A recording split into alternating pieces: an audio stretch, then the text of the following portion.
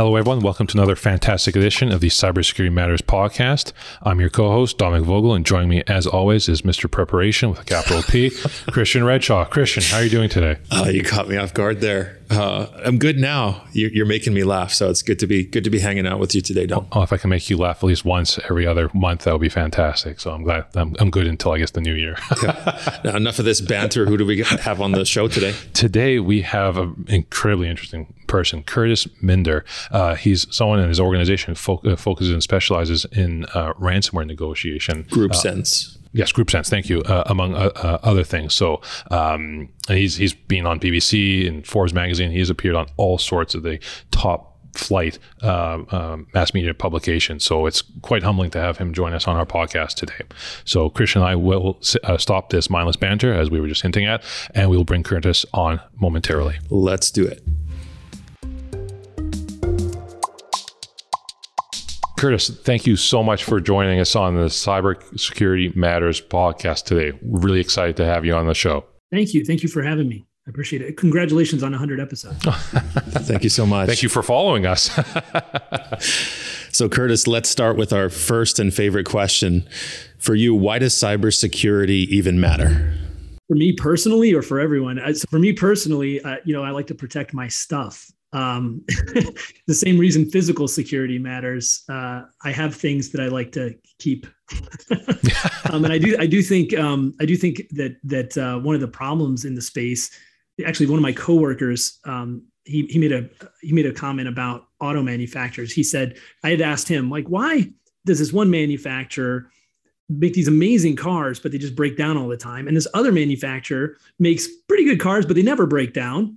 What's the difference? And he said, well, the difference is quality by inspection versus quality by design. And I think that's one of the issues with our industry is there's a lot of security by inspection or compliance rather than security by design. And hopefully that's a paradigm shift we can foster. So for GroupSense, based in Arlington, Virginia, who are your customers that you serve, and what kind of problems are you helping them with? Yeah, so thank you for asking that. Our customers are primarily large enterprise. We do some government work, both in the U.S. and internationally, but primarily, let's say 90% of our customers are enterprise customers. They range, the typical verticals like financial, high-tech manufacturing, some pharma as well, and the main use case, let's say there's a blanket use case for every customer, and that's very cyber focused. And that's digital risk protection services around breach notification, data monetization, stolen data showing up where it shouldn't be, right? Misuse of repos, cloud repos, things like that. People publish things on GitHub. They don't mean to be mean, but they publish things on GitHub in an open repo, and sometimes expose people's Amazon keys and stuff like that. So we're looking for that kind of data as almost like table stakes. And then one thing that we do differently in our space is we also have very use case driven products that are specific to certain industries. For example, the pharma industry is very interested in counterfeit goods. The high-tech manufacturing is very interested in illegal intellectual property theft and trading. And so we specialize in those as well. Awesome. And I know one of the things that you focus on is threat intelligence. So just starting at a high level, and I really want to get more into the ransomware negotiation stuff, but what is threat intelligence when it comes to cybersecurity, and what is the value of that to your clients? That phrase is so amorphous. Threat intelligence. And anybody that's practitioner in the space will recognize how frustrating it is to try to answer the question you just asked me. So there are varying levels of threat intelligence. And so let's just back up and talk about intelligence. Why do we have intelligence like in government, right? So in government, we have intelligence because it informs us about our adversaries and helps us better form offensive and defensive positions as a result, right? That's what we do it for. That's why the CIA exists, et cetera. So threat intelligence in the cyber world is similar. We're looking at external indicators of attack or compromise so that we can bolster our defenses and offenses. There are various forms of this, and this is where it gets amorphous, right? So there are what we would call mechanical TI, which is basically just indicators. They're IP addresses, bad URLs, bad actor information. They can be fed via an API and into a firewall to make dynamic rule changes or something similar to that, right? That's the mechanical stuff. There's been sort of an evolution in the space where for a while there were companies that would provide these very comprehensive industry or vertical specific reports about, for example, if you're an oil manufacturer, they say, hey, look, this is the type of threat actor that is targeting the oil industry. These are the types of tools they use, and these are the types of systems they target. And this is how it might impact you. And here's what you should do. And it's basically a phone book size report for the oil executives to read. And then the next iteration of this is sort of where we're functioning, although the space that the Gartner's coined for what we're doing is called digital risk protection services. Forrester, of course, has to call it something else. but basically, that space is taking customer-specific data and use cases and looking for things. So it's not about like who might attack oil companies, but it's more now about who might attack Exxon. Who's talking about Exxon? What should Exxon worry about from like, let's say, a social media negative campaign perspective? So it's very broad, but it's specific to that customer and that customer's use cases. And that's what we're focused on. Gotcha. I love how you pointed out the lack of standardization among the security community. I mean, that in itself is a separate conversation, but I wanted to ask you first about ransomware and why it's become so successful. I mean, it's obviously successful from the point of view of a cyber criminal, but why is it so entrenched right now? Well, there's a number of factors that I think have contributed to the proliferation and increased volume of ransomware attacks and success of those. First, going all the way to the beginning, this concept of ransomware is not new. It's been around since, frankly, the 80s, where people were mailing floppy disks to researchers and locking their machines and asking them to send a money order to Panama to unlock their machines or something, right? So it's been around. The concept's been around a long time, but in around 2010, with the proliferation of Bitcoin and blockchain, the ability to send large sums of money across international borders anonymously became available as a tool, and that certainly increased the volume that we're seeing.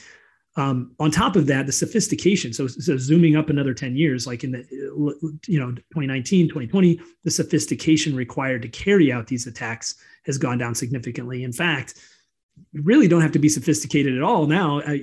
There's a concept they call initial access brokers. These are people that break into networks and then sell that access to the highest bidder. And then there's the ransomware as a service platforms, which will basically do a profit sharing on executing ransomware on a victim. So in order for you to become a ransomware operator, you need a Bitcoin wallet and access to Tor. You don't have to be a hacker. You just need a little bit of capital and a little bit of tech chops, and you can become an operator yourself. So the sophistication has gone down. And then just even zooming in a little bit closer to where we are now, I think COVID increase the available attack surface because of the remote work environment. I mean, we can talk about this later, but the attacks we see, 75% of them are remote access exploits or password reuse. So, it just made it that much easier and a higher ROI for the threat actors to execute these attacks. Yeah, absolutely. And conceptually, I can see, from a paradigm perspective, how ransomware is very much like kidnapping. Like kidnapping in South America back in whenever the 60s and 70s, it was just running rampant. Or in Haiti right now. Absolutely, Curtis. And the concept of negotiating with the hostage takers in order to gain release of the hostages. How does ransomware negotiation work? I mean, conceptually, I imagine it's the same, but where are the nuances? That's a really informed question, Dominic. It is subtle. Many of the tried and true methods that are used in traditional negotiations still apply because they are still human beings, right? And human beings responds the same almost universally to certain tactics. And so those things do apply. I think the nuance to ransomware negotiation is that, in most, like if you went and read some of the best best negotiation books, like Chris Voss's Never Split the Difference, Getting to Yes, a lot of the concepts in there require or assume that you can speak to the person, you can hear their tone, you can maybe see them, see their eyes, their body language. None of this is the case for ransomware negotiation. Also, another slight nuance is that in almost every negotiation, there is leverage on both sides of some kind. And there is in ransomware negotiation too, but not as balanced. The threat actors tend to have most of the leverage.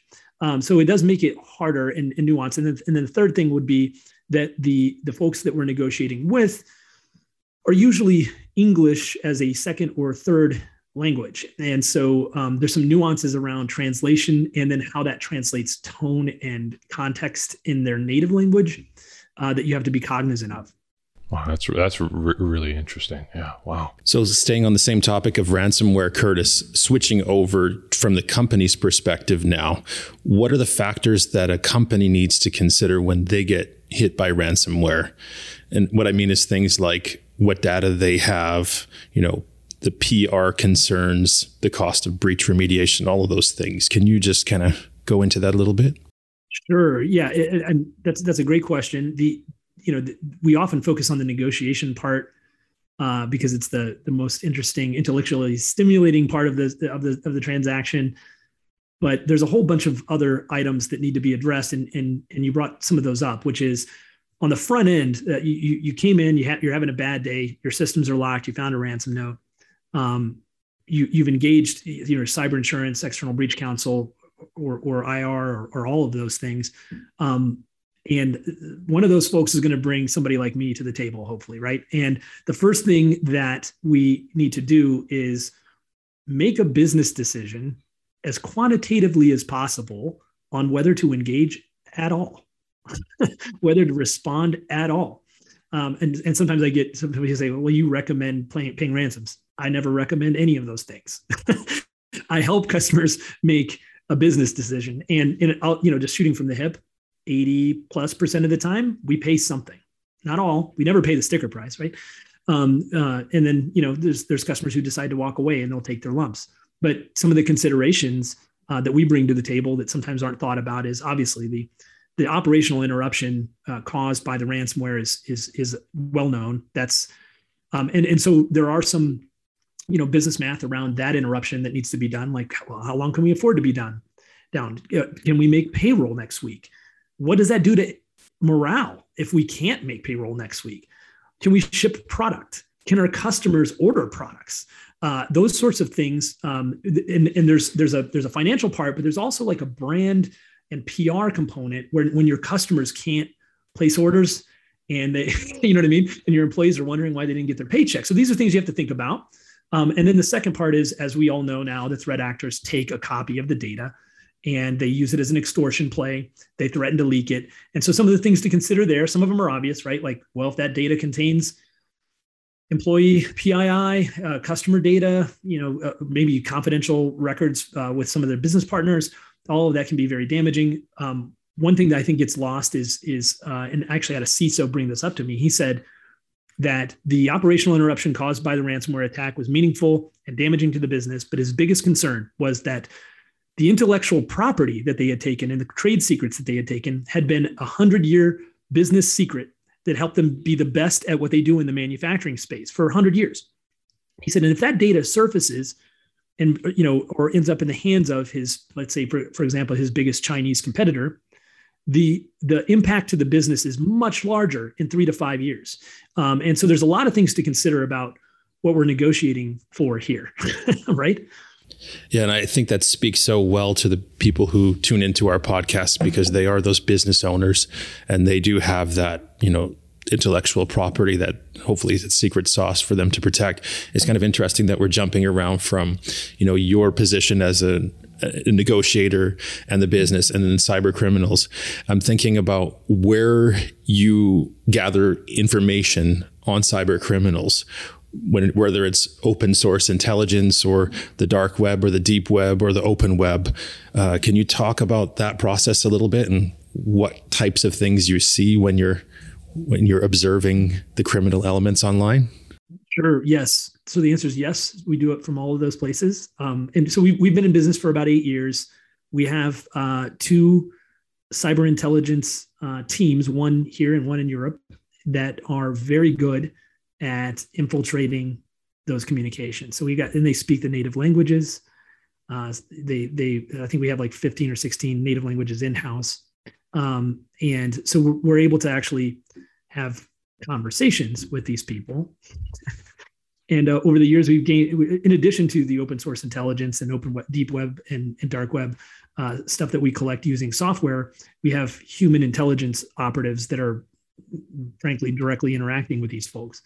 And we've cataloged that data. And where that data becomes really useful is, first, to your previous question, when making a business decision about this, I need to be able to tell you who you're talking to and whether that person is, or whether that threat actor group is going to honor the ransom, how long it's going to take, how much they typically settle for. All of those things will help you make the decision on the front end. But then on a compliance side, the Office of Foreign Assets Control says there's a list of entities and countries thou shalt not transact with. And so we need to make sure that that is also the case, that we're doing our own due care and due diligence to make sure that we're not paying, an ISIS wallet or something, right? So, yeah. Curtis, you are by far, of the 100+ episodes we've done, probably the most intriguing and interesting person we've spoken to. And you're definitely, we rarely have guests back, but you're definitely on the repeat list. You're going to be coming back. But before we let you go. There's a lot of pressure, but thank you. And you better be interesting next time as well. Yeah. Exactly. Keep the streak going. You mentioned something earlier around cyber insurance, and I'm just curious to your thoughts. What type of role or effect, I should say, positive and or negative, has cyber insurance had on the growth of ransomware? Yeah, that's a tough conversation because it is a necessary tool for the businesses, I think, of all sizes, frankly.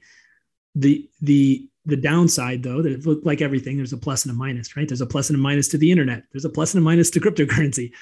There's a plus and minus to cyber insurance, and that is, the capital is readily available to make a payment, and sometimes the threat actors are smart enough to know that. So when they do infiltrate a victim, they will sometimes spend time looking for things like a copy of your cyber insurance policy, so they know what the payout is, right? So it does certainly foster the proliferation by continuing to reward the threat actors. But I also think absent of cyber insurance, a lot of those ransoms would get paid in some fashion anyway. The one positive thing that is happening in cyber insurance, and I am in close contact with a lot of the executives of the underwriters and also some of the newer, smaller cyber insurance players, is, used to when you'd get a cyber insurance policy, they'd give you a questionnaire and they'd say, do you do this? Yes or no? Now they're going to start checking. And so I think this is actually a good thing, trust but verify. So you'll look at some of the newer players in the space and you'll see that they're employing technology to validate controls are in place and sort of measure to the best of their ability. And of course, I'm going to use a word that it also has a lot of different connotations, but to the best of their ability, measuring the risk from a technical perspective before they underwrite the policy. And I think that'll drive better corporate behavior as a result. Like I said earlier, Curtis, you absolutely just crushed this convo out of the park. Christian and I this is the one that we were looking forward to the most during our recording session today. Yeah, sorry it took so long to get it coordinated. No. Well, the thing is now you are welcome back anytime. You are going to be the Bruce Willis to the David Letterman. So thank you so much for taking time out of your day to be on the show. You guys are too kind. Yeah. You guys are too kind. Thank you. We appreciate you, Curtis. Christian and I will be right back to wrap up today's episode. Well, Curtis is definitely going to be a repeat guest, and I'm glad that he got the Bruce Willis Letterman reference there. He seemed to thoroughly enjoy that. But boy, I think it knocked him back off his chair physically. What a wealth of knowledge, and I was just blown away by what he had to say. What was one of your key takeaways? For sure. Yeah. Well, for me, he has such a good perspective of, from through the eyes of a cyber criminal, through the eyes of a business leader, through the eyes of cybersecurity people and IT people. You need that whole perspective when you're negotiating ugly, nasty situations like ransomware, which is never good. But if we listen to our esteemed guest today, he will steer us in the right direction and give us some things to prepare for. Absolutely. And I love what he was saying there with, you can have security by inspection, which is very, reactive and it's almost bolt-on security, versus security by design, baking it in from the beginning. I think that was a wonderful paradigm for him to share with us today. And we're very grateful to Curtis for taking time out of his busy schedule for joining us. It was just a wonderful episode. And as always, we want to extend a special thank you to our loyal listeners and viewers for joining us each and every week. If you did happen to miss an episode, please check out the Cybersecurity Matters podcast, Cybersecurity Matters YouTube page, I should say. Or if you prefer listening, check out your favorite podcasting platform. But until next time, be well, be safe, and we'll catch you again on the Cybersecurity Matters podcast. See you next week.